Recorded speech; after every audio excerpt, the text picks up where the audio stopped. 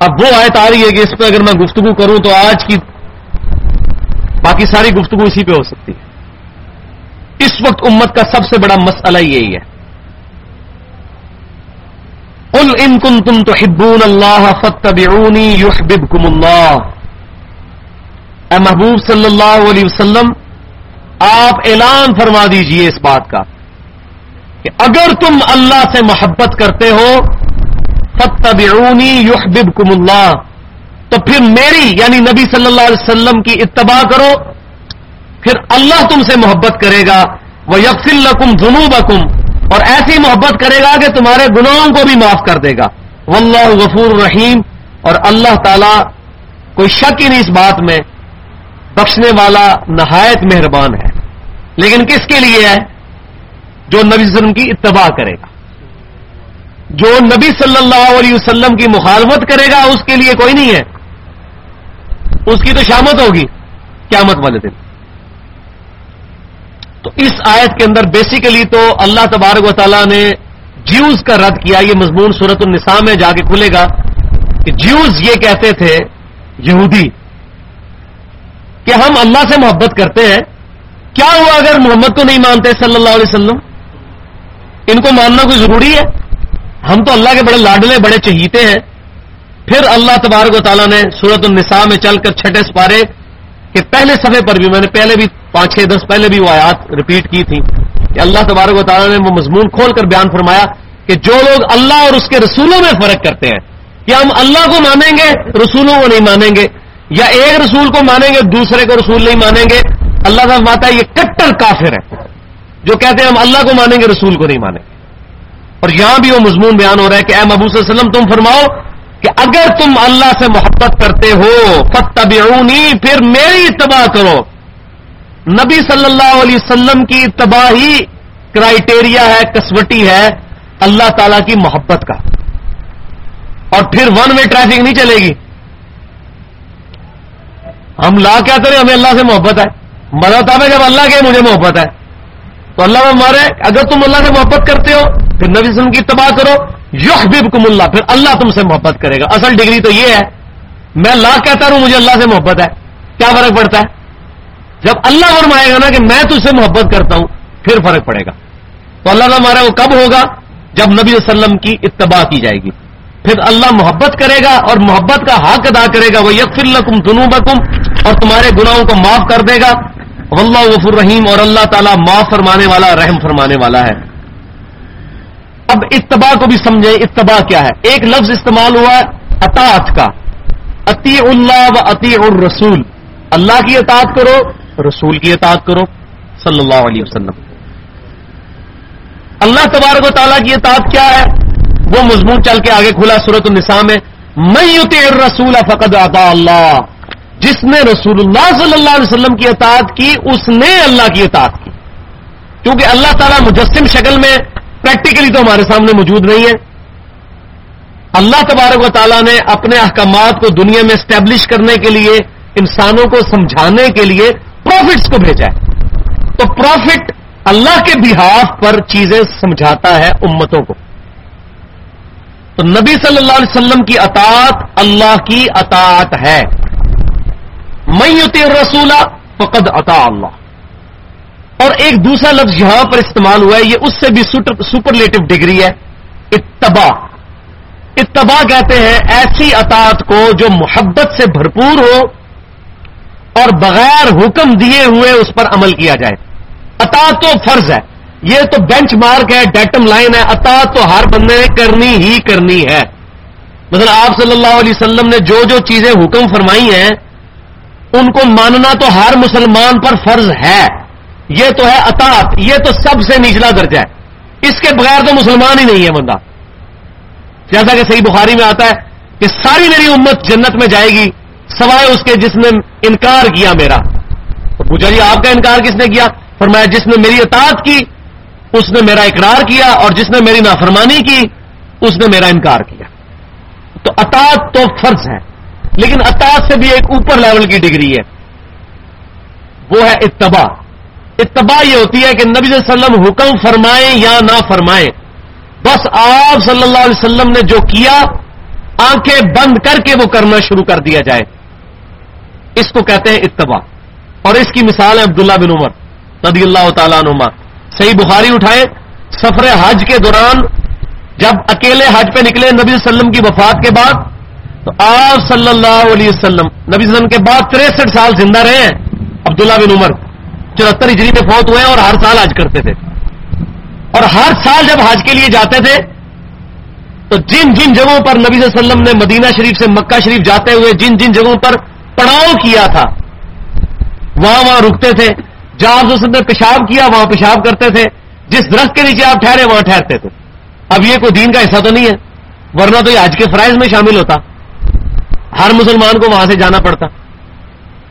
جو چیزیں ہیں صفا مروہ کی صحیح یا جمرات پہ جانا، وقوف عرفہ، یہ تمام چیزیں، مینا میں رکنا، یہ تمام چیزیں تو ہیں، لیکن یہ والی چیزیں تو نہیں ہیں. تو عبداللہ بن عمر یہ بھی کرتے تھے. اس کو کہتے ہیں اتباع، یعنی محبت ایسی غالب ہو جائے کہ نبی صلی اللہ علیہ وسلم نے جو کیا ہے وہ کرنا ہے. یہ صحیح سند کے ساتھ موجود ہے. ایک صحابی صرف نبی صلی اللہ علیہ وسلم کو ایک دفعہ ملنے کے لیے آپ صلی اللہ علیہ وسلم کے بٹن کھلے ہوئے تھے، گرمی میں بیٹھے تھے، آپ صلی اللہ علیہ وسلم بٹن کھولے ہوئے تھے. انہوں نے پھر پوری زندگی بٹن نہیں بند کیے. انہوں نے کہا میں نے نبی صلی اللہ علیہ وسلم کو اس حال میں دیکھا ہے، حالانکہ آپ نے کہاں فرمایا بٹن کھولو. تو یہ ہے اتباع.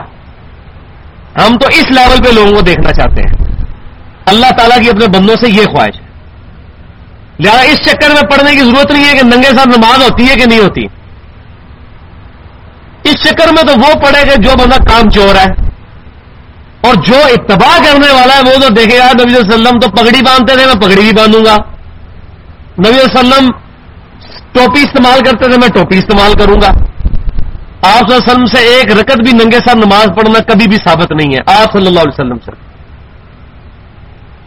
جب اللہ نے آپ کو وسعت دی تو کبھی ایسا نہیں ہوا. ہاں یہ ہے کہ آپ صلی اللہ علیہ وسلم کا جب کپڑے ہی نہیں تھے صرف تیمم میں بھی نماز آپ نے پڑھی ہے، لیکن ہماری حالت تو وہ نہیں ہے نا. اگر کسی کی آج بھی غربت یہ ہو جائے کہ صرف تیمم ہو، بے شک وہ ٹوپی نہ پہنے، قمیض بھی نہ پہنے، لیکن نبی صلی اللہ علیہ وسلم پر جب یہ وسعت اور آپ کا آخری عمل جو ہے وہ سب کو منسوخ کرتا ہے. صحیح بخاری میں آپ کا آخری خطبہ موجود ہے، جس کے بعد عائشہ کہتی ہے نبی صلی اللہ علیہ وسلم کبھی ممبر پہ نہیں چڑھے. اپنی وفات سے 3 دن پہلے آپ نے خطبہ دیا جب لشکر اسامہ کو آپ نے روانہ کیا. تو نبی صلی اللہ علیہ وسلم سیدنا علی اور سیدنا فضل بن عباس کے سہارے سے مسجد میں تشریف لائے. حضرت عائشہ کہتی ہیں وہ آج بھی منظر میری آنکھوں کے سامنے ہے کہ آپ صلی اللہ علیہ وسلم کمزوری کی وجہ سے چل نہیں پا رہے تھے اور آپ صلی اللہ علیہ وسلم کے مبارک پاؤں کی وجہ سے زمین پہ 2 لکیریں پڑ رہی تھی، اور آپ صلی اللہ علیہ وسلم نے کالی پگڑی اپنے سر پہ پہنی ہوئی تھی. اور پھر آپ صلی اللہ علیہ وسلم نے اپنا خطبہ آخری اشارت فرمایا. حضرت عائشہ کہتی ہیں اس کے بعد آپ صلی اللہ علیہ وسلم کبھی بھی ممبر پہ نہیں چڑھ سکے. یہ آپ کا آخری عمل تھا کہ آپ نے کالی رنگ کی پگڑی پہنی ہوئی. المسند الحاکم میں صحیح سند کے ساتھ موجود ہے. سعد بن ابی وقاص اسرا معاشرہ میں سے نبی صلی اللہ علیہ وسلم کے رشتے میں ماموں لگتے ہیں. آپ صلی اللہ علیہ وسلم کے سامنے سعد بن ابی وقاص آئے، انہوں نے سفید پگڑی پہنی ہوئی تھی، تو انہوں نے شملہ نہیں چھوڑا ہوا تھا. یہ جو شملہ اس کو کہتے ہیں یہ میں نے ادھر چھوڑا ہوا جو، تو شملہ انہوں نے نہیں چھوڑا ہوا تھا. تو نبی صلی اللہ علیہ وآلہ وسلم نے پگڑی کھول کے وہ سفید پگڑی اپنے ہاتھوں سے ان کو باندھی. پھر آپ صلی اللہ علیہ وسلم نے 4 انگلی کے برابر شملہ ان کا چھوڑا اور فرمایا ساتھ اس طرح پگڑی باندھا کرو، بڑی خوبصورت لگتی ہے. تو یہ آپ صلی اللہ علیہ وسلم کی تربیت تھی نا. آپ نے اپنے مبارک ہاتھوں سے سفید کلر کی پگڑی سعد بن ابی وقاص اشرا معاشرہ کو باندھی. تو یہ آپ صلی اللہ علیہ وسلم کی اتباع. تو آج تو بھائی جی لالے پڑے ہوئے ہیں اطاعت کے بھی، اور لوگ جو ہے نبی صلی اللہ علیہ وسلم سے رشتہ توڑ کے اپنے مولویوں اپنے بزرگوں کے ساتھ جوڑ رہے ہیں. فلانے کے پیچھے لگ جاؤ، فلانے کے پیچھے لگ جاؤ، فلانے کا جب یہ نہیں ہو جائے گا اس وقت تک تمہارا یہ نہیں ہوگا. کتنا ظلم ہے.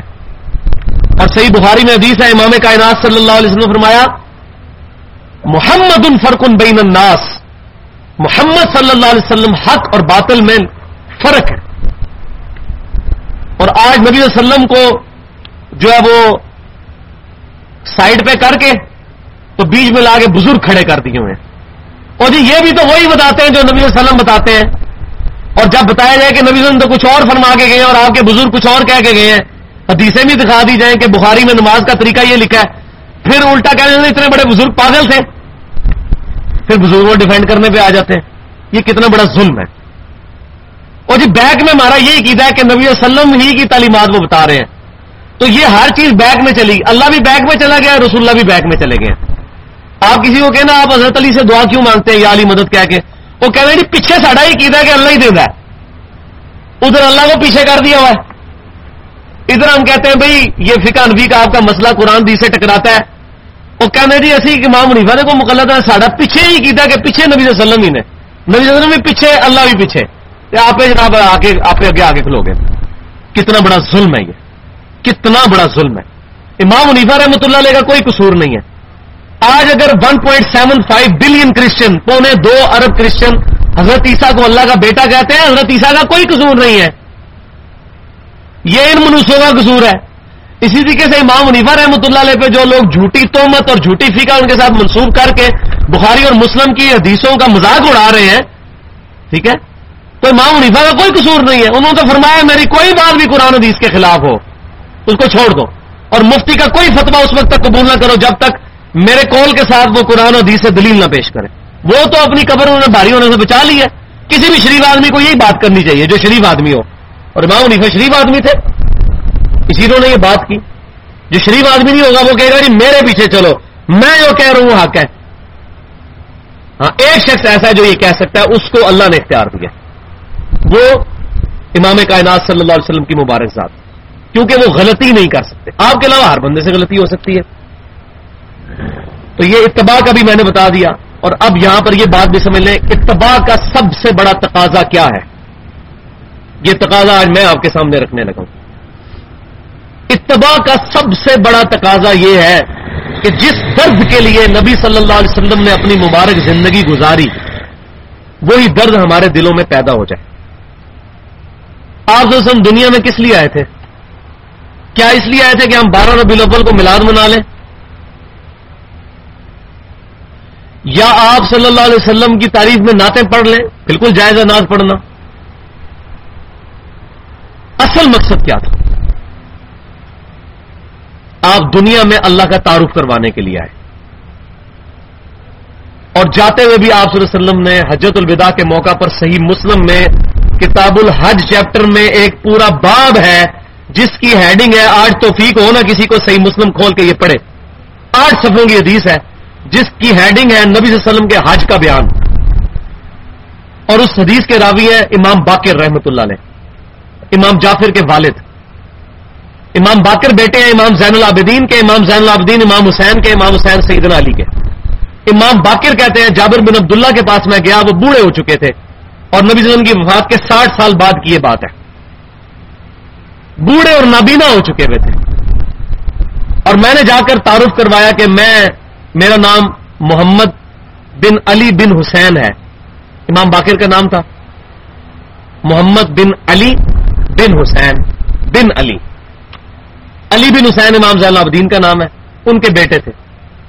تو امام جعفر جابر بن عبداللہ رضی اللہ تعالیٰ عنہ جید صحابی ہیں، سب سے زیادہ حدیثیں روایت کرنے والے صحابہ میں یہ شامل ہیں. 7 صحابہ ہیں سب سے زیادہ حدیثیں روایت کرنے والے، ان میں جابر بن عبداللہ بھی ہیں. ان کو جب پتا چلا کہ امام باقر ہیں تو انہوں نے نابینا ہو چکے تھے، انہوں نے کہا بیٹا میرے قریب آؤ. قریب آئے، انہوں نے سب سے پہلے امام باقر کے یہ بٹن سامنے کے کھولے، یہ صحیح مسلم کے الفاظ ہیں، میں کوئی سٹوری نہیں کوئی سنا رہا آپ کو.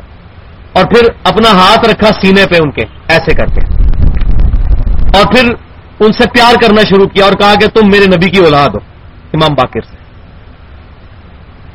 پھر انہوں نے کہا چچا جان یہ بتائیے کہ آپ نبی صلی اللہ علیہ وسلم کی صحبت میں اتنا عرصہ رہے ہیں، مجھے نبی صلی اللہ علیہ وسلم کی کوئی باتیں سنائیں.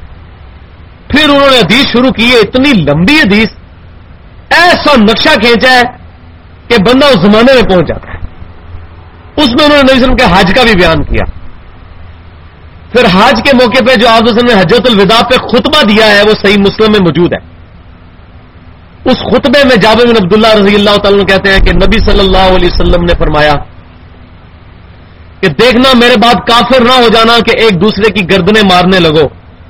میں اپنے بعد تم میں وہ چیز چھوڑ کر جا رہا ہوں کہ اگر تم نے اس کو مضبوطی سے پکڑ لیا تم کبھی گمراہ نہیں ہوگے، اور وہ اللہ کی کتاب ہے، وہ اللہ کی کتاب ہے، وہ اللہ کی کتاب ہے.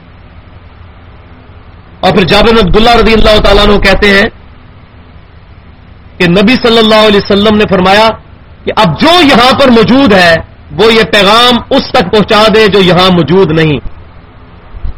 یہ تمہاری رسپانسبلٹی ہے. پھر آپ صلی اللہ علیہ وسلم نے فرمایا کہ کیا میں نے اپنے رب کا پیغام تم تک پہنچا دیا؟ تو تمام صحابہ کرام علیہم رضوان نے بیک زبان کہا کہ اللہ کے نبی صلی اللہ علیہ وسلم آپ نے پیغام پہنچا دیا، بلکہ پہنچانے کا حق ادا کر دیا، نصیحت کا حق ادا کر دیا۔ پھر آپ صلی اللہ علیہ وسلم نے آسمان کی طرف یوں شہادت کی انگلی بلند کی، اور آپ نے ایک دفعہ اوپر بلند کی اور پھر نیچے، اور فرمایا اے اللہ گواہ رہنا۔ 3 دفعہ آپ نے یوں کیا، اے اللہ گواہ رہنا، اے اللہ گواہ رہنا، اے اللہ گواہ رہنا۔ یہ لوگ مان رہے ہیں کہ میں نے تیری دعوت پہنچا دی ہے۔ اور پھر آپ نے فرمایا اب تمہاری رسپانسبلٹی ہے یہ بات پہنچانا۔ تو ہم نبی صلی اللہ علیہ وسلم کی بہاف پہ ہماری رسپانسبلٹی ہے کہ ہر انسان تک جو اس روئے عرض پہ موجود ہے اس دعوت کو پہنچانے کی کوشش کریں۔ لیکن ہم تو اپنے محلے میں، اپنے گھر میں، اپنے ماں باپ کو دعوت نہیں دے سک رہے، حق بات نہیں بلند کر سک رہے، لوگ کیا کہیں گے؟ الحمدللہ ہمارے ریسرچ پیپرز ریٹن فارم میں آ چکے ہیں، کھیر پکی پکائی تیار ہے، صرف یہ کسی کو پڑھنے کے لیے دینی ہے۔ رسول اللہ صلی اللہ علیہ وسلم کی آخری وصیتیں، امام الانبیاء کی دعوت قرآن، اور اب 10 کمانڈمنٹس بھی چھپ کے آ چکی ہیں۔ تورات، انجیل اور قرآن کی تعلیمات کا مجموعہ ہے۔ سورہ بنی اسرائیل کی آیت نمبر 23 سے لے کے 39 تک 17 آیات میں 10 کمانڈمنٹس ہیں جو آپ کرسچنس کو بھی دے سکتے ہیں۔ میں ابھی کل بیٹھا تھا، کرسچن کو میں نے بٹھا کے میں نے کہا 10 کمانڈمنٹس سناؤ، اس کو زبانی یاد تھی، مسلمان کو نہیں یاد، اس نے زبانی سنا دی 10 کمانڈمنٹس۔ ہمیں پتہ ہی، ہمارے مولوی کو بھی نہیں پتا 10 کمانڈمنٹس ہے کیا، بلا ہے یہ 10 احکام شرع کیا ہے تورات، انجیل اور قرآن میں جو آئے ہیں، ہم نے ریٹن فارم میں کر دیے، اپنے ہمسایوں کو دیں، کم از کم 5 یہ کاپی لے کے آج اٹھیں، اپنے قریبی ہمسایوں اور دوستوں کو دیں، پھر ان کو دے کے پوچھیں کہ بھائی پڑھا ہے کہ نہیں پڑھا۔ اسی پہ منہج بھی لکھا ہوا ہے کہ فرقہ واریت سے بچ کر ہمیں یہ تمام کام کرنے ہیں۔ نبی صلی اللہ علیہ وسلم نے کہیں یہ دعوت نہیں دی حجۃ الوداع کے موقع پر کہ میرے بعد تم بریلوی ہو جانا، دیوبندی ہو جانا، وہابی ہو جانا، کچھ بھی نہیں، شیعہ ہو جانا، مسلمان، مسلم۔ وَلَا تَمُوتُنَّ إِلَّا وَأَنْتُمْ مُسْلِمُونَ، دیکھنا تمہیں موت نہ آئے مگر اس حال میں کہ تم اللہ تعالیٰ کے فرما بردار ہونا۔ تو یہ نبی صلی اللہ علیہ وسلم کی اتباع اور اطاعت کا سب سے بڑا تقاضا ہے۔ یہاں پر میں ایک وہ آیت بھی بیان کروں جس کو مس کنسپشن کے اعتبار سے پیش کیا جاتا ہے، وہ بڑی ضروری ہے، میں آج پیش کروں یہاں پہ۔ سورۃ النساء کی آیت نمبر 59 ہے، یا ایھا الذین آمنوا اطیعوا اللہ واطیعوا الرسول، اے ایمان والو اللہ کی اطاعت کرو اور رسول صلی اللہ علیہ وسلم کی اطاعت کرو، وَأُولِي الْأَمْرِ مِنْكُمْ، اور اس کی بھی کرو جو تم میں حکمران بنایا جائے۔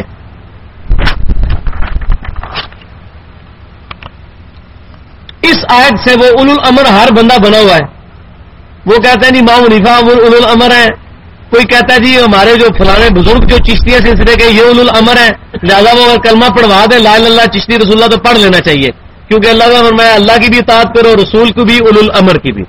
تو یہ بات سمجھ رہے ہیں اولو الامر منکم کا کیا مطلب ہے؟ امر کہتے ہیں حکم کو، اولو الامر منکم کا مطلب ہے جو تم میں سے حکم والا ہو، یعنی جس کا حکم چلتا ہو اس کی بھی اطاعت کرو، لیکن اس کی اطاعت ایبسولوٹ نہیں ہے۔ اس آیت میں غور کریں، یا ایھا الذین آمنوا، اے ایمان والو، اطیعوا اللہ، اللہ کی اطاعت کرو، واطیعوا الرسول، اور رسول کی اطاعت کرو۔ آگے یہ نہیں آیا واطیعوا اولو الامر، نہیں، اطیعوا اللہ واطیعوا الرسول، ایبسولوٹ دو ہی ہیں، اللہ کی اطاعت، رسول کی اطاعت۔ آگے واولی الامر منکم، اور اولو الامر کی بھی، لیکن اطاعت کا لفظ بھی اس کے ساتھ لگایا تاکہ فرق رہے۔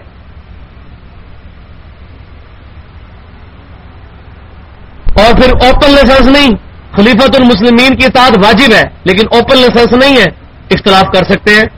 ساتھ ہی فرما دیا اسی آیت میں فَإِن تَنَازَعْتُمْ فِي شَيْءٍ، اگر تمہارا جھگڑا ہو جائے آپس میں، فَرُدُّوا إِلَى اللَّهِ وَالرَّسُولِ، تو اپنے جھگڑے کو پلٹاؤ اللہ اور اس کے رسول کی طرف۔ اب اولو الامر کا نام ہی بیچ میں نکال دیا، لیکن ادھر بھی مولویوں نے خود گھسایا ہوا ہے، یہ تقلید واجب ہے، ایبسولوٹ اطاعت اللہ اور اس کے رسول کی، اور حکمران کی، خلیفۃ المسلمین کی اطاعت ہے، لیکن وہ بھی ایبسولوٹ نہیں۔ فَإِن تَنَازَعْتُمْ فِي شَيْءٍ، اگر تمہارا جھگڑا ہو جائے کسی معاملے میں، فَرُدُّوهُ إِلَى اللَّهِ وَالرَّسُولِ، اپنے جھگڑے کو پلٹاؤ اللہ اور اس کے رسول کی طرف۔ إِن كُنتُمْ تُؤْمِنُونَ بِاللَّهِ وَالْيَوْمِ الْآخِرِ، اگر تم اللہ پر اور یوم آخرت پر ایمان رکھتے ہو تو یہ بےمان کو نہیں کہا جا رہا. بےمان نہیں اللہ رسول سے فیصلہ کرے گا. بےمان کبھی بھی بخاری مسلم کھول کے نہیں دیکھے گا نماز میں کیا طریقہ کیا لکھا ہوا ہے. وہ نہ بےمان مولوی کھولنے دے گا اور نہ اس کا ماننے والا کھولنے دے گا, کیونکہ وہ تلا ہوا بےمانی پہ. ایمانداری ہوگی تو کھول کے کہا لاؤ جی بخاری پڑھو کیا لکھا ہے, ہم مانتے ہیں صحیح حدیث کو. ان کنتم تؤمنون باللہ والیوم الآخر, اگر تم ایمان رکھتے ہو اللہ پر اور یوم آخرت پر, ذالک خیر, اسی میں تمہاری خیریت ہے, وہ احسن تأویلا, اور یہی اسی کا انجام اچھا ہونے والا ہے. کیا اچھا ہونے والا ہے کہ جب جھگڑا ہو اللہ رسول سے فیصلہ کراؤ. تو اولو الامر کی اطاعت ایبسولوٹ نہیں ہے, ریلیٹو ہے. وہ ہر حکمران کی ہے. اور صحابہ کرام میں کئی جھگڑے ہوتے تھے, پھر حدیث سے فیصلہ کیا جاتا تھا. مثال کے طور پر صحیح بخاری اور مسلم میں آتا ہے, جب سیدنا عمر رضی اللہ تعالیٰ عنہ شام کی طرف گئے تو وہاں پتا چلا کہ وبا پھیل چکی ہے طاعون کی. تو حضرت عمر نے کہا ہم وہاں نہیں جائیں گے. صحابہ کرام نے کہا اے امیر المومنین یہ کیا آپ اللہ کی تقدیر سے بھاگ رہے ہیں؟ اگر آپ کو یہ یقین ہے کہ موت آنی ہے تو پھر وہاں جانے سے طاعون کا مرض آپ پہ اثر نہیں کر سکتا. اگر موت نہیں وہاں لکھی اور اگر لکھی یہاں بھی طاعون آ جائے گا. تو حضرت عمر نے یہ نہیں فرمایا کہ مجھے لازم پکڑ لو, میں خلیفہ راشد ہوں, میں جو بات کر رہا ہوں صحیح ہے. تو جھگڑا ہو گیا حضرت عمر کے ساتھ. دیکھیں امیر المؤمنین, جامعہ ترمذی میں صحیح حدیث ہے, میرے بعد کوئی نبی ہوتا تو سیدنا عمر ہوتے. اور سنن ابی داؤد ترمذی میں حدیث ہے علیکم بسنتی وسنت الخلفاء الراشدین المہدیین, تم پر میری سنت اور میرے خلفاء راشدین کی سنت لازم ہے. لیکن صحابہ کرام کو حدیثیں پتہ تھی, اس کے باوجود ان کو پتا تھا کہ کب سنت لازم ہے, جب خلیفہ راشد کا اجتہاد قرآن سنت کے مطابق ہو. انہوں نے کہا امیر المومنین ہم آپ کی بات اس طرح نہیں مانیں گے. پھر حضرت عمر نے میٹنگ کال کی تو بلایا گیا صحابہ کرام کو جو سینئر صحابہ تھے کہ آپ میں سے کسی کو کوئی حدیث پتہ ہے طاعون کے مرض کے بارے میں. تو عبد الرحمن بن عوف نے کہا اشرف مشرف میں سے کہ امیر المومنین میرے علم میں ہے کہ نبی صلی اللہ علیہ وسلم سے میں نے یہ بات خود سنی ہے کہ جب سنو کہ کہیں پر طاعون کا مرض پھیل چکا ہے تو وہاں نہ جاؤ, اور جو وہاں کے رہنے والے ہیں وہ باہر نہ نکلے. تو حضرت عمر فاروق رضی اللہ تعالیٰ کا اللہ تیرا شکر ہے کہ میرا اجتہاد حدیث کے مطابق ہو گیا, میں نے جو فیصلہ کیا تھا حدیث کے مطابق. لیکن صحابہ نے بات مانی نہیں جب تک حدیث نہیں آئی. یہی فرق ہے آج کے مسلمان میں اور صحابہ کرام علیہم رضوان میں. اسی لیے ان کی تعریف آج ہم کرتے ہیں. یہ ایک جھلک میں نے آپ کو دکھائی. صحیح بخاری اور مسلم کی متفق علیہ حدیث ہے, حضرت عثمان غنی رضی اللہ تعالیٰ عنہ نے اپنے زمانے میں حج تمتع پہ پابندی لگا دی کہ ایک ہی سفر میں تمتع یعنی جمع نہیں کیا جا سکتا عمرے اور حج کو. اور ان کی انٹینشن پیچھے یہ تھی کہ لوگ ایک ہی سفر میں آ کے عمرہ کرتے ہیں, پھر احرام کھول کے پھر تھوڑے دنوں بعد حج کرتے ہیں اور پھر چلے جاتے ہیں. پورا سال خانہ کعبہ ویران رہتا ہے. تو اگر کسی نے آنا حج کے لیے آیا, عمرے کے لیے آنا, دوبارہ سے آیا تاکہ پورا سال رونق رہے. آج والا معاملہ تو نہیں تھا نا ایئر فلائٹس, جہاں پاکستان سے ہی تقریباً 4-5 لاکھ بندہ ہر سال صرف عمرے کے لیے جاتا ہے. اس وقت یہ صورتحال نہیں تھی. تو سیدنا علی نے خط لکھا حضرت عثمان غنی امیر المومنین کو. صحیح مسلم میں خط موجود ہے, صحیح بخاری میں موجود ہے, اور کہا کہ اے امیر المومنین میں آپ کی وجہ سے نبی صلی اللہ علیہ وسلم کی سنت کو نہیں چھوڑ سکتا, میں حج تمتع ہی کروں گا. سیدنا علی نے لانے جو حق بلند کر دیا, حضرت عثمان غنی رضی اللہ تعالیٰ کو رجوع کرنا پڑا. اور اسی سے ملتا جلتا واقعہ جامعہ ترمذی میں بھی موجود ہے کہ عبداللہ بن عمر رضی اللہ تعالیٰ عنہ نے جب سیدنا عمر نے پابندی لگائی حج تمتع کے اوپر, تو عبداللہ بن عمر نے کہا, ایک شخص نے آگے کہا کہ آپ کے والد تو حج تمتع سے روکتے ہیں اور آپ کہتے ہیں حج تمتع کرو. تو حضرت عبداللہ بن عمر رضی اللہ تعالیٰ نے اس کو ڈانٹا اور فرمایا کہ کسی معاملے میں رسول اللہ کوئی بات ارشاد فرمائے اور میرے والد اس کی مخالفت کریں تو رسول اللہ کی بات مانی جائے گی یا میرے باپ عمر کی بات مانی جائے گی؟ یہ ذرا دیکھیں کتنی بدتمیزی والے الفاظ ہیں. آج لوگ کہتے ہیں یہ بدتمیزی ہے, یہ تو بزرگوں کی بات نہیں سن سکتے. جب لوگ کہتے ہیں اشلی تھانوی صاحب کی بات مانی جائے گی یا صحیح بخاری کی حدیث مانی جائے گی, احمد بریلوی صاحب کی بات مانی جائے گی یا صحیح بخاری کی حدیث مانی جائے گی, امام ابن تیمیہ کی بات مانی جائے گی یا صحیح بخاری اور مسلم کی حدیث مانی جائے گی, تو سارے اپنے اپنے بزرگوں کے نام لیتے ہیں, حدیث کے لیے کوئی تیار ہی نہیں ہوتا. اور عبداللہ بن عمر کہہ رہے ہیں کہ بتاؤ کیا حضرت عمر کوئی بات کرے میرے والد اور نبی صلی اللہ علیہ وسلم کی مخالفت میں اس کی بات ہو تو میرے والد کی بات مانی جائے گی یا رسول صلی اللہ علیہ وسلم کی؟ تو انہوں نے کہا جی رسول اللہ کی بات مانی جائے گی. تو اپنے عمر نے فرمایا کہ میرے باپ کو بتا دو کہ میں نے حج تمتع کا ہی احرام باندھا ہے. چلو وہ جس سے منع کر رہے ہیں نا میں وہی کر رہا ہوں, کیونکہ میں نے نبی صلی اللہ علیہ وسلم کی سنت کو نہیں چھوڑ سکتا. حضرت عمر نے رجوع فرمایا اس معاملے میں. تو صحابہ کرام علیہم رضوان کا اجماع اسی لیے ہماری حجت ہے کہ صحابہ کرام کبھی کوئی ڈیسیژن کرتے تھے تو کنسنسس کے ساتھ کرتے تھے, اور جب اختلاف ہوتا تھا فوراً پھر ڈیسیژن کے بعد ایک چیز یونانیمسلی ایگریڈ ہو جاتی تھی. اسی لیے اجماع حجت ہے, انڈیویجل کسی کی رائے حجت نہیں ہے, اجماع حجت ہے. انڈیویجل کسی صحابی کی رائے بھی حجت نہیں ہے جب تک کہ کسی اور صحابی کے ساتھ وہ میچ نہ کھا جائے. اگر ٹکرا رہی ہو زیادہ صحابہ کرام جو بات کہیں گے جس پہ اجماع ہوا وہ بات مانی جائے گی. جیسے صحیح بخاری میں موجود ہے عبداللہ بن مسعود رضی اللہ تعالیٰ عنہ قل اعوذ برب الفلق اور قل اعوذ برب الناس کو قرآن کا حصہ نہیں مانتے تھے, وہ کہتے تھے یہ دعائیں ہیں, جبکہ باقی سارے صحابہ کہتے تھے یہ قرآن کا حصہ ہے. تو اب ابن مسعود کی یہ بات نہیں مانی جائے گی رضی اللہ تعالیٰ عنہ, کیونکہ ان کی انڈیویجول کی رائے ہے. اسی لیے آپ نے فرمایا کہ میری امت کبھی گمراہی پہ جمع نہیں ہوگی. صحابہ کا اجماع حجت ہے, جیسا کہ نبی صلی اللہ علیہ وسلم کی خواہش کی وجہ سے حضرت عمر فاروق رضی اللہ تعالیٰ عنہ نے اپنے مبارک دور میں, اگرچہ نبی صلی اللہ علیہ وسلم نے 3 دن تراویح پڑھی تھی لیکن آپ کی خواہش تھی کہ پورا مہینہ پڑھی جائے, لیکن فرض ہونے کے ڈر سے آپ نے نہیں پڑھی, خواہش تھی. تو حضرت عمر نے کہا کہ میں نبی صلی اللہ علیہ وسلم کی خواہش پوری کروں گا پورا مہینہ رمضان تراویح جماعت کے ساتھ. تو سارے صحابہ نے اس پہ اجماع کیا, لہذا تراویح اب پوری امت پڑھتی ہے کیونکہ صحابہ کا اجماع ہے.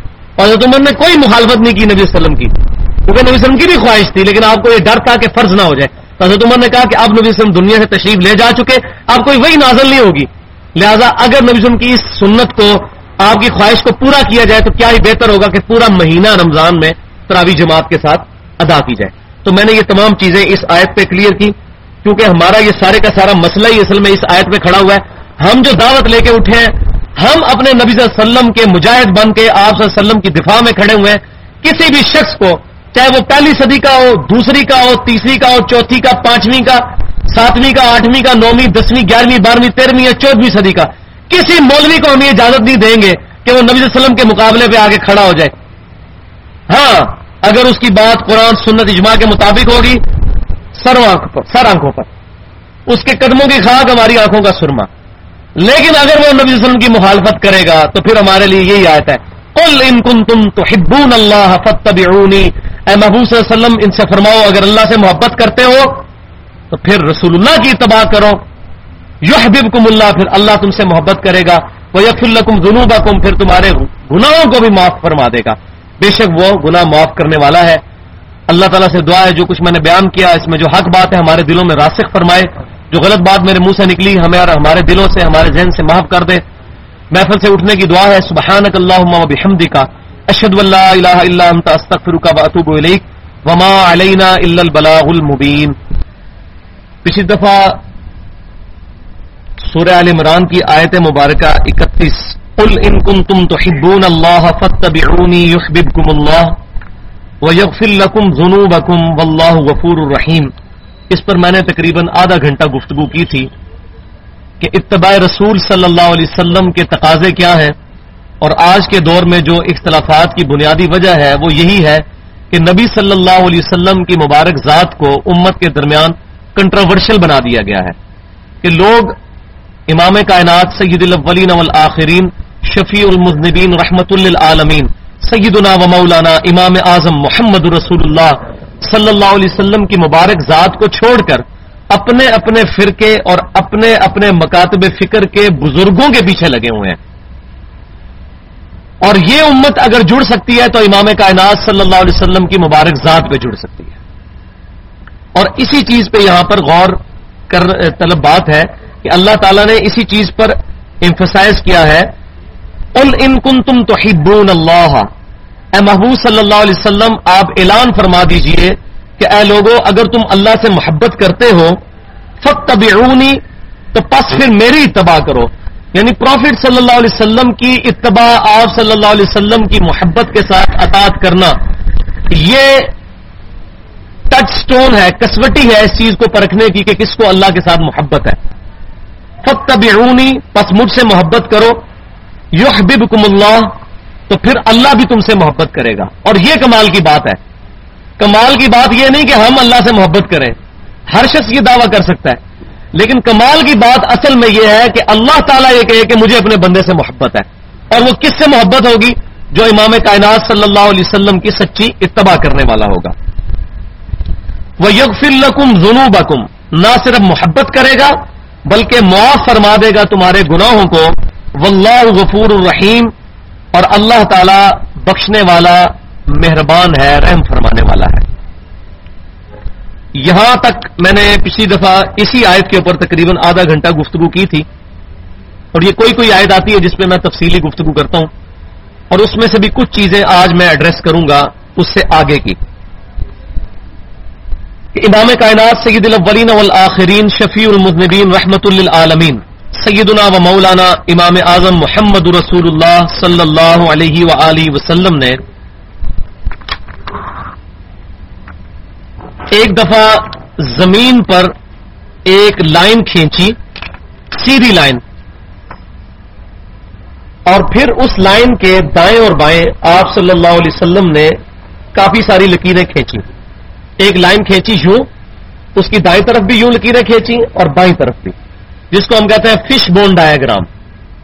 फिर आप सल्लल्लाहु अलैहि वसल्लम ने जो दरमियान में लाइन खींची थी, उस लाइन पर आप सल्लल्लाहु अलैहि वसल्लम ने उंगली रखी। यह हदीस मुस्नद इमाम अहमद में सही सनद के साथ मौजूद है। आप वसल्लम ने दरमियान वाली लाइन में उंगली रख के आपने यूं फिर उसको खींचा, और फिर आप वसल्लम ने यह आयत मुबारका तलावत फरमाई, सूरह अल-अनाम की आयत नंबर 153, व अन्ना हाज़ा सिराती मुस्तकीमा, और बेशक ये है मेरा रास्ता जो कि बिल्कुल सीधा है, सिराते मुस्तकीम है। फत्तबिऊहु, इसी की इत्तबा करो। वला तत्तबिउस सुबुल, और इधर उधर की जो रास्ते हैं, ये लाइनें हैं, इनकी इत्तबा मत करना। फतफर्रक़ बिकुम अन सबीलिही, ये रास्ते तुम्हें उस सिराते मुस्तकीम से बहका देंगे, फिरके में डाल देंगे, फर्क में डाल देंगे। ज़ालिका वस्साकुम बिही लअल्लकुम तत्तकून, यही है जिस चीज की वसीयत अल्लाह तुम्हें करता है ताकि तुम परहेजगार बनो। किस चीज की वसीयत? कि ये दरमियान का जो सिराते मुस्तकीम है, इसको पकड़ना है। फिर आप ने यह भी बात इरशाद फरमाई कि ये दाएं बाएं लकीरें हैं, ये जो रास्ते हैं, हर रास्ते पे शैतान बैठा हुआ अपनी तरफ तुम्हें बुला रहा है, लेकिन तुमने दरमियान का रास्ता इख्तियार करना है। इस आयत से कई एक बातें क्लियर होती हैं। एक तो यह बात कैटेगोरिकल मेंशन होती है कि सिराते मुस्तकीम सिर्फ एक रास्ते का नाम है, लिहाजा ये जो पब्लिक में बात मशहूर है कि चारों हक पे हैं, चारों रास्ते ही अल्लाह तक जाते हैं, चारों ही बातें ठीक है, जिसके पीछे लग जाए वो ठीक है, यह बात बिल्कुल सफेद झूठ है। इस्लाम का रास्ता एक है। इहदिनस सिरातल मुस्तकीम, ऐ अल्लाह हमें सीधे रास्ते पर चला, सीधा रास्ता दिखा। रास्ते नहीं, रास्ता सिंगुलर। सिरातल लज़ीना अनअमता अलैहिम, वो एक ही रास्ता जिस पर चल के तेरे लोग इनाम याफ्ता करार पाए। इनाम याफ्ता लोगों का रास्ता नहीं, जिस रास्ते पर इनाम याफ्ता लोग चले, क्योंकि इस तरह तो जितने लोग होंगे उतने ही रास्ते होंगे।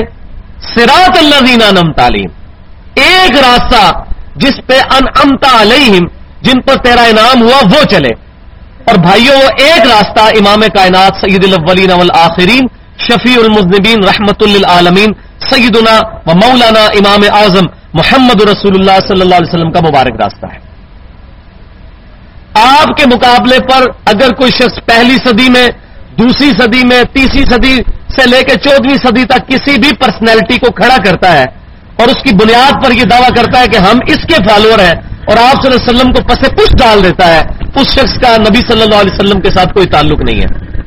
और यह बात फिर अगली आयत में सूरह अनाम की 159 नंबर आयत में आई है, इन्नल लज़ीना फर्रक़ू दीनहुम, बेशक वो लोग जिन्होंने अपने दीन में फिरके बनाए, वकानू शियाअन, और अपने आप को गुरोहों में बांट लिया, लस्त मिनहुम फी शै, ऐ महबूब सल्लल्लाहु अलैहि वसल्लम आपका उनसे कोई ताल्लुक ही नहीं है।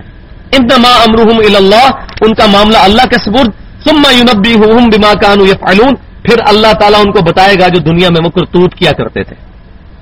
یعنی اس آیت میں کیٹاگوریکل یہ چیز مینشن ہے کہ اسلام میں فرقے بنانے کی قطعاً اجازت نہیں ہے، اور جو شخص بھی نبی صلی اللہ علیہ وسلم کے مقابلے پر کسی اور شخصیت کے نام کے اوپر فرقہ جاری کرتا ہے وہ آپ صلی اللہ علیہ وسلم کا امتی نہیں ہے۔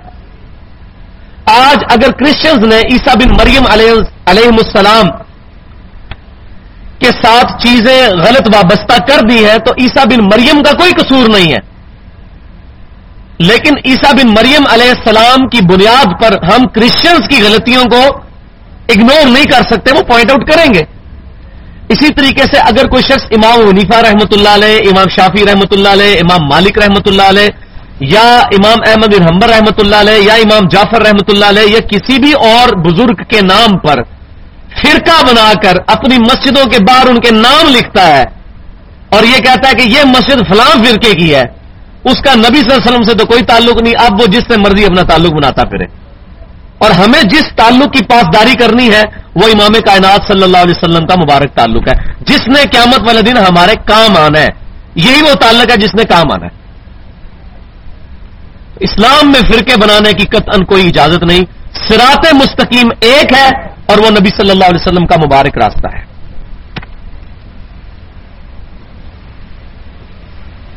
اب دوسری چیز یہ، تیسری چیز اس کے اندر وہ یہ کہ صراط مستقیم ہے کیا؟ کوئی کہتا ہے جی دیوبندی ہو جاؤ یہ صراط مستقیم ہے، کوئی کہتا ہے بریلوی ہو جاؤ یہ صراط مستقیم ہے، کوئی کہتا ہے اہل حدیث ہو جاؤ یہ صراط مستقیم ہے، کوئی کہتا ہے قادیانی ہو جاؤ یہ صراط مستقیم ہے، کوئی کہتا ہے شیعہ ہو جاؤ یہ صراط مستقیم ہے۔ ہر شخص صراط مستقیم کا حوالہ دے کر، اور ہر فرقے میں بزرگ بھی موجود ہیں، دیوبندیوں کے اپنے بزرگ ہیں، بریلویوں کے اپنے ہیں، اہل حدیث کے اپنے ہیں، اور ہر فرقہ اپنے بزرگوں کے نام لیتا ہے، صراط الذین انعمت علیہم، یہ دیکھو ان پہ اللہ نے نام کیا، ان کے ساتھ لگ جاؤ۔ حالانکہ اس آیت کا ترجمہ ہی لفظی پڑھ لیں، اے اللہ ان لوگوں کے راستے پر جن پر تیرا انعام ہوا، اور قرآن کے نزول سے پہلے پہلے وہ لوگ تھے، ورنہ تو قرآن کہتا ہے جن پر تیرا انعام ہوگا، یہ پاسٹ ٹینس کا سیکھ ہے، وہ اس لیے کہ ڈیفینیٹلی جو لوگ انعام یافتہ ہیں وہ یا تو انبیاء کرام ہیں علیہم السلام یا صحابہ کرام علیہم رضوان ہیں۔ اس کا یہ مطلب نہیں کہ ان کے بعد کوئی انعام یافتہ نہیں ہوگا، ضرور ہوگا، لیکن کسی کے ماتھے پہ نہیں لکھا ہوا۔ ہاں پروفٹس کے ماتھے پہ یہ بات لکھی ہے، اور صحابہ کرام علیہم رضوان کو گارنٹی اللہ تعالیٰ نے قرآن میں دی ہے، رضی اللہ عنہم ورضوا عنہ، اللہ ان سے راضی اور وہ اللہ سے راضی۔ تو نبی صلی اللہ علیہ وسلم کا صراط مستقیم کیا ہے؟ یہ قرآن پاک میں اللہ تعالیٰ نے سورۃ الانعام کے ہی آخری رکوع میں آپ صلی اللہ علیہ وسلم کی مبارک زبان سے کہلوایا ہے، قل اننی ہدانی ربی الی صراط مستقیم۔ اے محبوب صلی اللہ علیہ وسلم آپ فرما دیجئے کہ مجھے تو میرے رب نے سیدھا راستہ دکھا دیا ہے۔ اب تعریف شروع ہو رہی ہے، دینن قیما ملت ابراہیم حنیفہ، وہ دین جو بالکل سیدھا دین ہے، دو ٹوک دین ہے، اور ابراہیم علیہ السلام کی ملت پر قائم ہے۔ ابراہیم حنیفہ، وہ ابراہیم جو حنیفہ تھے، سب سے ٹوٹ کر ایک اللہ کے ہو گئے تھے۔ یہ امام حنیفہ والا حنیفہ نہیں ہے، وہ حنیفہ ہے آتا ہے، اس میں الف آتا ہے، یہ حنیفہ عربی والا ہے، سب سے ٹوٹ کر ایک رب کا ہو جانے والا۔ وما کان من المشرکین، اور ابراہیم علیہ السلام مشرک نہیں تھے۔ قل ان صلاتی ونسکی ومحیای ومماتی للہ رب العالمین، اے محبوب صلی اللہ علیہ وسلم آپ فرما دیجئے بے شک میری نماز، میری قربانی، میرا جینا، میرا مرنا سب اللہ کے لیے ہے جو سارے جہانوں کا پالنے والا ہے۔ لا شریک لا، میں اس کے ساتھ کسی کو شریک نہیں ٹھہراتا۔ وبذالک امرت، اور مجھے اسی بات کا حکم ہوا ہے، وانا اول المسلمین، کہ سب سے پہلے میں اپنے آپ کو مسلمان، مسلم، فرما بردار ڈکلیئر کروں۔ تو نبی صلی اللہ علیہ وسلم کے صراط مستقیم پہ کون ہے جو اپنے آپ کو فخریہ طور پر مسلم اور مسلمان کہتا ہے؟ نبی صلی اللہ علیہ وسلم مسلمان تھے، صحابہ کرام علیہ رضوان مسلمان تھے۔ آج بھی جو شخص آپ صلی اللہ علیہ وسلم کے ساتھ اپنا رشتہ جوڑتا ہے وہ مسلمان ہوگا۔ خالی مسجد میں یہ لکھ لینے سے مان علیہ وصحابی کوئی اہل سنت نہیں ہو جائے گا، جب تک کہ وہ نبی صلی اللہ علیہ وسلم اور صحابہ کرام علیہ رضوان کی طرح فرقہ واریت سے ہٹ کر کتاب و سنت کے منہج کو اختیار نہیں کرتا، اجماع کو حجت مانتے ہوئے، اس وقت تک وہ اہل سنت کی فکر پہ نہیں ہوگا۔ اہل سنت کسی فرقے کا نام نہیں، یہ فکر کا نام ہے. اگر کوئی شخص یہ کہتا ہے میں اہل سنت فرقے میں ہوں تو وہ بھی پھر فرقہ واریت میں پڑ گیا. اہل سنت ایک فکر کا نام ہے جسٹ. یہ کوئی اجازت نہیں کہ بچتوں کے باہر یہ لکھنا شروع کر دیا جائے اور لوگوں کو کہا جائے کہ آپ یہ ہو جاؤ وہ ہو جاؤ. اور اب تو یہ لفظ اتنا ایمبیگوس ہے، دیوبندی بھی اپنے آپ کو اہل سنت جماعت کہتے ہیں، بریلوی بھی اہل سنت جماعت کہتے ہیں، اور قادیانی بھی اپنے آپ کو اہل سنت جماعت کہتے ہیں. آپ ان سے بات کر لیں وہ کہتے ہیں ہم اہل سنت والجماعت ہیں. اصل میں ہمارا تو صرف نشان ہے. جس طرح بریلویوں نے بریلوی رکھا ہوا ہے، دیوبندیوں نے دیوبندی رکھا ہوا ہے، اہل حدیث نے اہل حدیث رکھا ہوا ہے، وہ بھی تو اپنے آپ کو اہل سنت کہتے ہیں، ہم بھی اہل سنت ہیں. کتنی بڑی ظلم کی انتہا ہے. تو اس کو میں مثال سے سمجھاتا ہوں کہ اگر کوئی شخص شراب کی بوتل کے بعد روح افزا لکھ لے تو وہ روح افزا نہیں بن جائے گی. اہل سنت کی فکر پر مسلم وہ ہوگا جو کتاب و سنت کو واقعی حجت مانتا ہوگا، جس کے اعمال کتاب و سنت کے مطابق ہوں گے. ادروائز وہ لاکھ چیختا رہے. آج 2.25 ارب عیسائی اپنے آپ کو کہتے ہیں انا نصارا، ہم جیزس کرائسٹ کے ماننے والے ہیں. ہم کہتے ہیں نہیں ہم کرائسٹ کے ماننے والے ہیں. آپ تو ان کی تعلیمات سے ڈیویٹ کر چکے ہوئے ہو. وہ تعداد میں بھی ہم سے زیادہ ہیں، لیکن ہم ان کو یہ بات بالکل کلیئر کٹ مینشن کرتے ہیں کہ آپ گمراہی کے راستے پر ہیں دلائل کے ساتھ. ورنہ تعداد پہ جائیں تو عیسائی حق پہ ہیں، تو دلیل کے اوپر بات ہوگی. آج بھی یہ نہیں دیکھا جائے گا اب پاکستان میں بریلوی زیادہ ہے تو بریلوی یہ کہنا شروع کر دیں کہ ہم حق پہ ہیں. ایران میں شیعہ زیادہ ہے تو وہ کہنا شروع کر دیں ہم حق پہ ہیں. بنگلہ دیش میں دیوبندی زیادہ ہے وہ کہنا شروع کر دیں ہم حق پہ ہیں. سعودی عرب میں اہل حدیث زیادہ ہے وہ کہنا شروع کر دیں ہم حق پہ ہیں. یہ کوئی بنیاد نہیں ہے. بنیاد ہوگی دلائل کے ساتھ کتاب و سنت کے منہج کے اوپر. اور چوتھی اور آخری چیز اس میں جو میں نے عرض کرنی تھی وہ یہ کہ میں نے یہ کل مجھے ایک بھائی نے دیا ایک ریسرچ پیپر میں نے پڑھا، اس پہ لکھا ہوا تھا کہ آج کے دور کا سب سے بڑا فتنہ یہ ہے کہ لوگوں کو یہ کہا جائے کہ کتاب و سنت پڑھ کے خود دیکھو کہ کیا لکھا ہوا ہے. یہ دیکھیں آپ لوگوں کی اتنی مت ماری گئی ہے. وہ کہتے ہیں یہ تو فتنہ ہے، اس کی بجائے یہ ہونا چاہیے کہ جو جہاں لگا رہا ہے وہیں لگا رہے. یعنی اگر میرے ماں باپ قادیانی ہوتے تو مجھے کوئی تکلیف نہیں تھی، میں ختم نبوت سمجھتا، مجھے قادیانی رہنا چاہیے تھا. اگر کوئی شیعہ ہے وہ شیعہ ہی رہے، کوئی بریلوی ہے وہ بریلوی رہے، کوئی اہل حدیث ہے وہ اہل حدیث رہے. کوئی وہ کہتا ہے یہ شیطانی وسوسہ ہے کتاب و سنت کی آواز اٹھانا کہ آپ کتاب و سنت، یہ شیطان کی چال ہے. استغفر اللہ واتوب الیہ. اب میں بتاتا ہوں یہ چال کس کی ہے، اور اب دیکھیں کہ ان لوگوں کا حکم کہاں تک جا رہا ہے.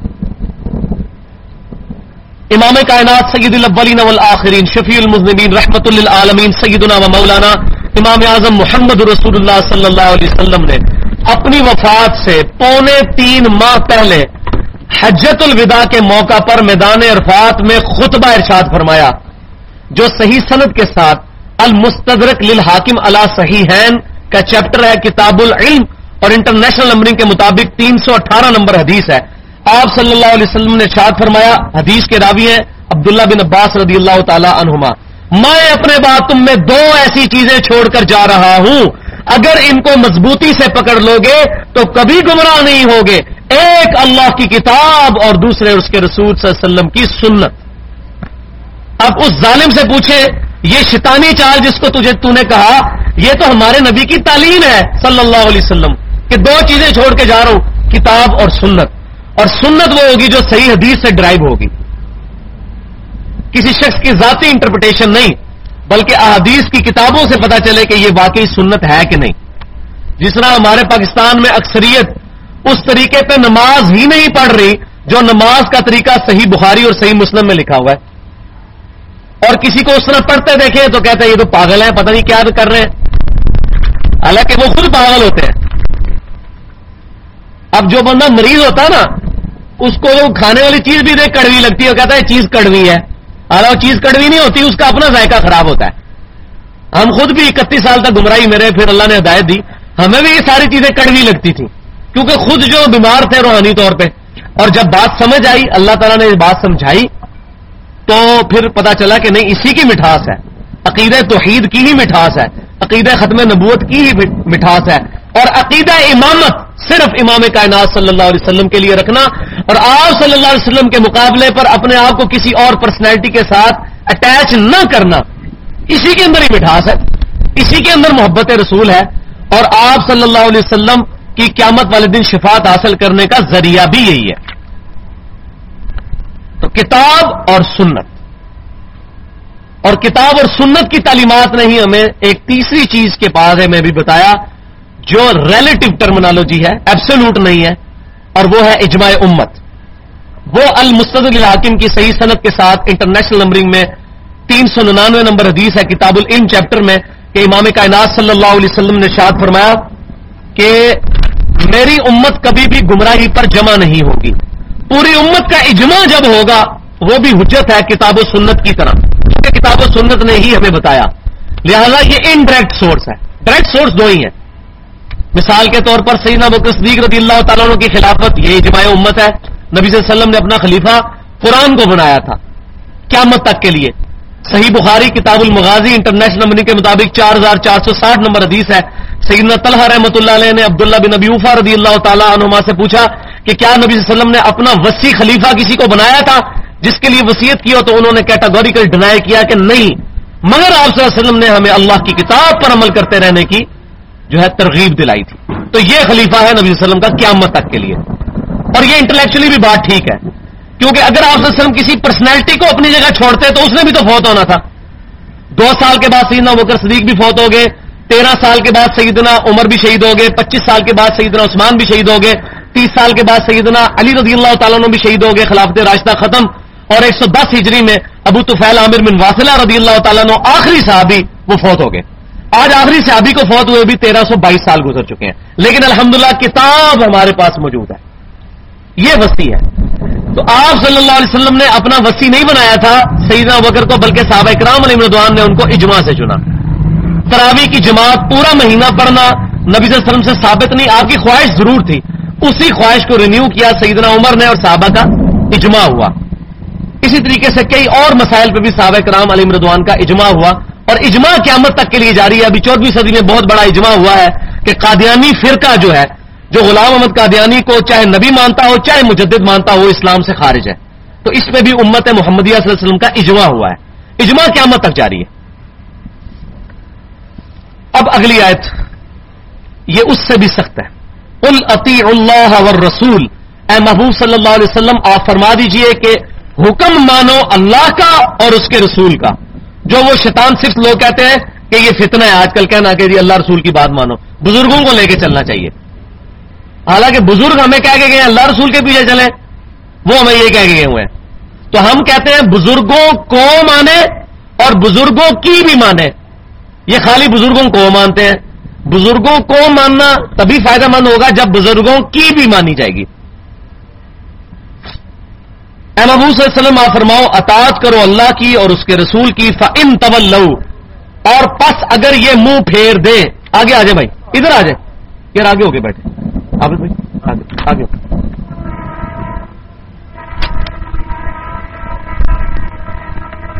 پس اگر یہ منہ پھیر لیں اللہ اور اس کے رسول کی اطاعت سے.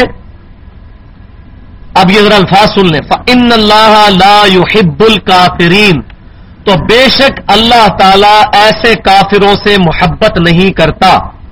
کتنا سخت اور گاڑا قسم کا فتویٰ ہے کہ جو اللہ اور اس کے رسول صلی اللہ علیہ وسلم کی اطاعت سے منہ پھیرے گا اللہ تعالیٰ ایسے کافروں سے محبت نہیں کرتا.